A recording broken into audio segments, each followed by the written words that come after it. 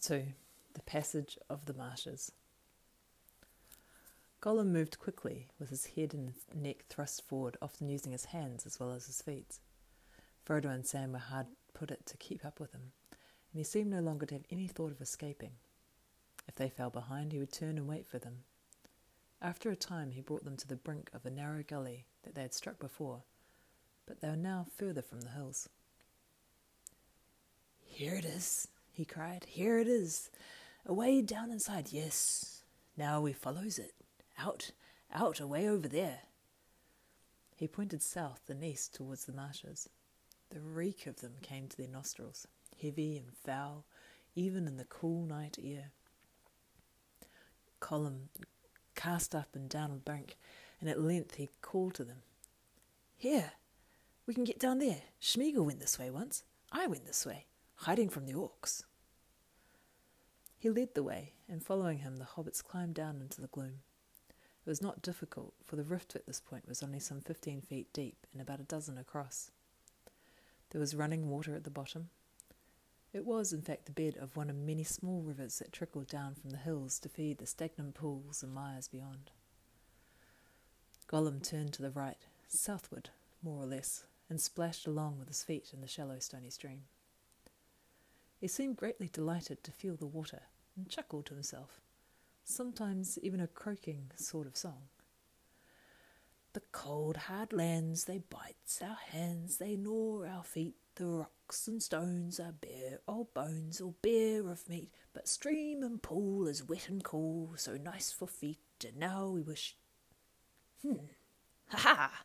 What does we wish?" he said, looking sidelong at the hobbits. "We'll tell you. He guessed it long ago. Baggins guessed it." A glint came into his eyes, and Sam, catching the gleam in the darkness, thought it far from pleasant. "Alive without breath, as cold as death, never thirsting, ever drinking, clad in mail, never clinking, drowns on dry land, thinks an island is a mountain, thinks a fountain is a puff of air, so sleek and fair. What a joy to meet, we only wish to catch a fish, so juicy sweet."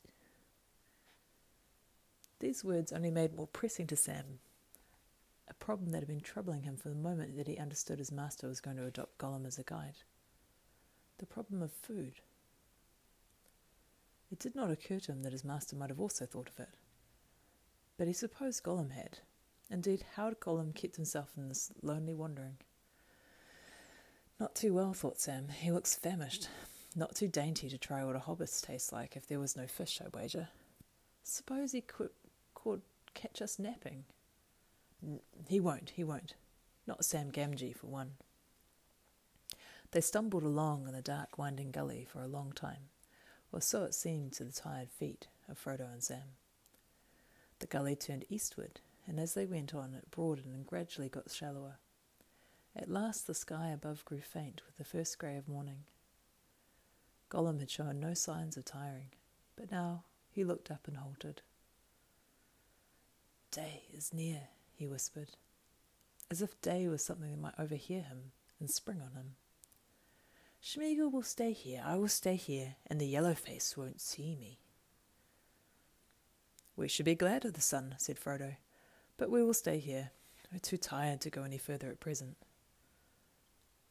"You are not wise to be glad of the Yellowface," said Gollum. "It shows you up. Nice sensible hobbits stay with Smeagol. Orcs and nasty things are about, they can see a long way. Stay and hide with me." The three of them settled down to rest at the foot of a rocky wall of the gully. It was not much more than a tall man's height now, and at its base there was wide flat shelves of dry stone. The water ran in a channel on the other side. Frodo and Sam sat on one of the flats, resting their backs. Gollum padded and scrabbled in the stream. "We must take a little food," said Frodo. "Are you hungry, Smeagol? We have very little to share, but we will spare you what we can." At the word hungry, a greenish light was kindled in Gollum's pale eyes, and they seemed to protrude further than ever before from his sickly, thin face. For a moment he relapsed into his old Gollum manner. We are famished. Famished we are, precious. What is it they eat? Have they nice fishes? His tongue lolled about between his sharp yellow teeth, licking his colourless lips. No, we don't have any fish, said Frodo. We've only got this. And he held up a wafer of lembas. And water, if the water here is fit to drink. Oh, yes, yes, nice water, said Gollum. Drink it while we can. But what is it they've got, precious? Is it crunchable? Is it tasty? Frodo broke off a portion of the wafer and handed it to him on his leaf wrapping. Gollum sniffed at the leaf and his face changed. A spasm of disgust came over him, and a hint of his old malice. Schmeagol smells it, he said. Leaves out of the elf country. Grr, they stinks. He climbed in those trees and he couldn't wash the smell of his hands. He climbed in those trees and couldn't wash the smell of his hands, my nice hands. Dropping the leaf, he took the corner of the lembas and nibbled it. He spat, and a fit of coughing shook him. No, you tried to choke poor Schmeagol. Dust and ashes, he can't eat that. He must starve. But Schmeagol doesn't mind. Nice hobbits. Schmeagol has promised he will starve. You can't eat hobbits' food. He will starve. Poor thin Schmeagol. I'm sorry, said Frodo, but I can't help you, I'm afraid. I think this food would do you good if you would try it. But perhaps you can't even try. Not yet, anyway. The hobbits munched their lemnis in silence. Sam thought it tasted far better somehow than it had for a good while. Gollum's behaviour had made him attend to its flavour again. But he did not feel comfortable. Gollum watched every morsel from hand to mouth like an expectant dog by a diner's chair. Only when they had finished and they were preparing to rest did he was apparently convinced that they had no hidden dainties that he could share in. Then he went and sat by himself a few paces away and whimpered. Look here, Sam whispered to Frodo, not too softly. He didn't really care whether Gollum heard or not. We've got to get some sleep, but not both together with that hungry villain nearby, promise or no promise. Schmeagol or Gollum, he won't change his habits in a hurry, I warrant. You go to sleep, Mr. Frodo, and I'll call you when I can't keep my eyelids propped up. Turn about, same as before, while he's loose. Oh, perhaps you're right, Sam, said Frodo. There is a change in him, but just what kind of change and how deep, I'm not sure yet. Seriously, though, I don't think there's any need for fear at present. Still, watch if you wish.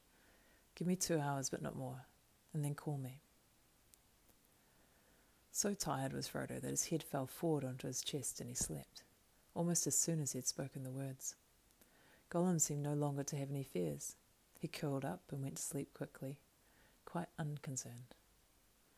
Presently his breath was hissing softly through his clenched teeth, but he lay still as stone.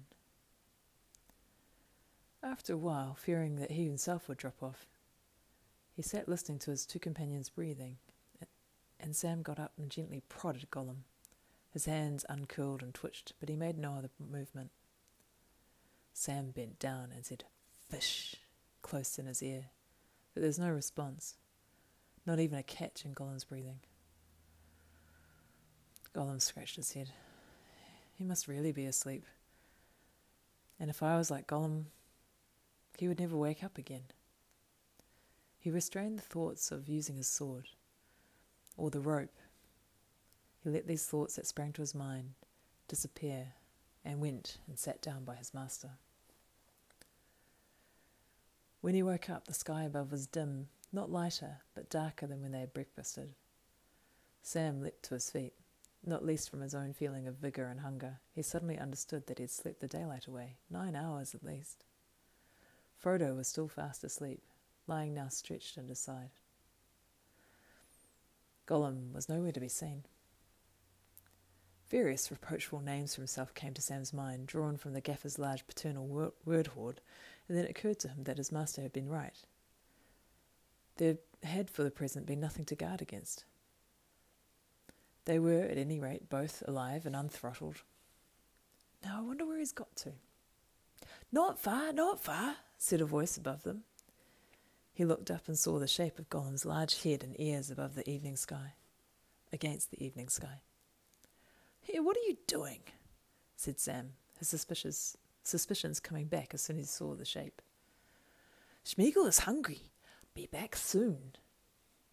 "Come back now," shouted Sam. "Hey, come back!" But Gollum had vanished. Frodo woke at the sound of Sam's shout and sat up, rubbing his eyes. "Is something wrong? What's the time?" "I don't know," said Sam. "After sundown, I reckon. But he's gone off. Says he's hungry." "Don't worry," said Frodo. "There's no help for it. But he'll come back, you see. The promise will hold a while yet. And he won't leave his precious anyway." Frodo made light of it when he learned they had slept soundly for hours with Gollum, and a very hungry Gollum, loose beside them. "Now don't think of any of your gaffers' hard names," he said. "You're worn out, and it's turned out fine. We're both now well rested. And we've a hard road ahead, the worst road of all." "About the food," said Sam. "How long is it going to take us to do this job? And when it's done, what are we going to do then? This whey bread keeps you on your legs in a wonderful way, though it doesn't satisfy the inners proper, as you might say. Not to my feeling, anyhow. I mean no respect to those who made it, but you have to eat some of it every day so it doesn't grow. I reckon we've got enough to last, say, 3 weeks or so, and that with a tight belt and a light tooth. We've been a bit free with it so far." "I don't know how long we shall take to finish," said Frodo. "We were miserably delayed in the hills. But Samwise Gamgee, my dear hobbit, indeed, Sam, my dearest hobbit, friend of friends, I do not think we need to give thought to what comes after that. To do the job, as you put it. What hope is there that we even shall do that? And if we do, who knows what will come of that? If the one goes into the fire and we're at hand, I ask you, what happens then? Sam, are we ever going to need bread again? I don't think so. If we can nurse our limbs to bring us to Mount Doom, that is all we can be asked to do. It's more than I can, I begin to feel." Sam nodded silently. He took his master's hand and bent over it. He did not kiss it, though his tears fell on it. Then he turned away, drew his sleeve over his nose, and got up and stamped about, trying to whistle, and saying between the efforts, "Where's that dratted creature?" It was actually not long before Gollum returned, but he came so quietly that they did not hear him until he stood before them. His fingers and face were soiled with black mud. He was still chewing and slavering. What he was chewing they did not ask or like to think. Worms or beetles or something slimy out of holes, thought Sam. Blah! The nasty creature. The poor wretch. Gollum said nothing to them until they had drunk deeply and washed himself in the stream. Then he came up to them, licking his lips. "Better now. Are we rested? Ready to go on? Nice hobbits. They sleep beautifully. Trust Schmeagol now? Very, very good." The next stage of their journey was much the same as the last.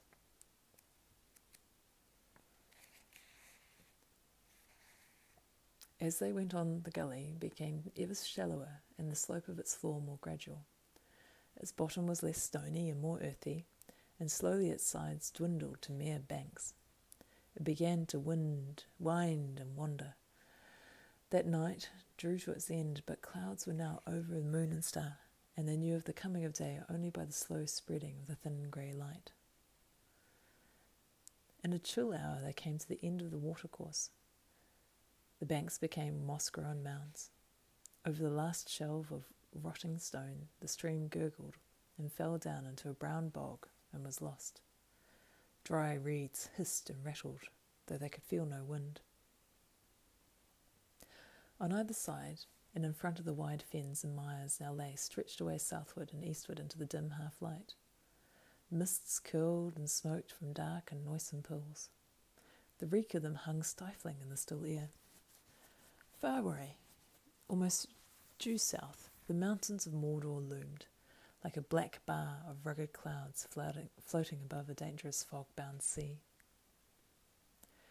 The hobbits were now wholly in the hands of Gollum. They did not know and could not guess in that misty light. They were in fact only just within the northern borders of the marshes, the main expanse of which lay to the south of them. They could, if they had known the lands, with some delay have retraced their steps a little, and then turned east, had come over hard roads to the bare plain of Daggerland, the field of the ancient battle before the gates of Mordor. Not that there was great hope in such a course. On that stony plain there was no cover, and across it ran the highways of the orcs and the soldiers of the enemy. Not even the cloaks of Lorien would have concealed them there. "How do we shape our course now, Schmeagol?" asked Frodo. "Must we cross these evil-smelling fens?" No need at all," said Gollum. "Not if hobbits want to reach the Dark Mountains and go see him very quick. Back a little and round a little." His skinny arm waved north and east. "You can come on hard, cold roads at the very gate of his country. Lots of his people will be there, looking for guests and very pleased to take them straight to him. Oh, yes. His eye watches that way all the time. It caught Schmeagol there long ago." "Ooh," Gollum shuddered. "But Schmeagol has used his eyes since then. Yes. I've used eyes and feet and nose since then. I know other ways. More difficult, not so quick, but better, if we don't want him to see. Follow Schmeagol. He can take you through the marshes, through the mists. Nice, thick mists. Follow Schmeagol very carefully, and you may go a long way, quite a long way, before he catches you. Yes, perhaps." It was already day, and a windless and sullen morning, and the marsh reeks lay heavy in banks. No sun pierced the low-clouded sky, and Gollum seemed anxious to continue the journey at once. So after a brief rest they set out again, and were soon lost in the shadowy, silent world, cut off from all view of the lands about, either the hills that they had left or the mountains that they sought. They went slowly in single file, Gollum, Sam, Frodo. Frodo seemed the most weary of the three, and slow though they went, he often lagged. The hobbits soon found that what had looked like one vast fen, was really an endless network of pools, and soft mires, and winding half-strangled watercourses. Among these a cunning eye and foot could thread a wandering path. Gollum certainly had that cunning, and needed all of it. His head, on a long neck, was ever turning this way and that, while he sniffed and muttered all the time to himself. Sometimes he would hold up his hand and halt them, while he went forward a little, crouching, testing the ground with fingers or toes, or merely listening with one ear pressed to the earth. It was dreary and wearisome. Cold, clammy winter still held sway in this forsaken country. The only green was the scum of the livid weed on the dark, greasy surfaces of the sullen waters. Dead grasses and rotting reeds loomed up in the mists like ragged shadows of long-forgotten summers. As the day wore on, the light increased a little, and the mists lifted, growing thinner and more transparent. Far above the rot and vapours, the sun was riding high and golden, now in a serene country with floors of dazzling foam, but only a passing ghost of her could they see below, bleared and pale, giving no colour and no warmth. But even at this faint reminder of her presence, Gollum scowled and flinched. He halted their journey, and they rested, squatting like little hunted animals, in the borders of this great brown reed thicket. There was a deep silence, only scraped on its surface by the faint quiver of empty seed plumes, and broken grass blades trembling in small air movements that they could not feel. "Not a bird," said Sam mournfully. No birds," said Gollum. "Nice birds." He licked his teeth. "No birds. There are snakeses and wormses, things in the pools, lots of things, lots of nasty things. But no birds," he ended sadly. Sam looked at him with distaste.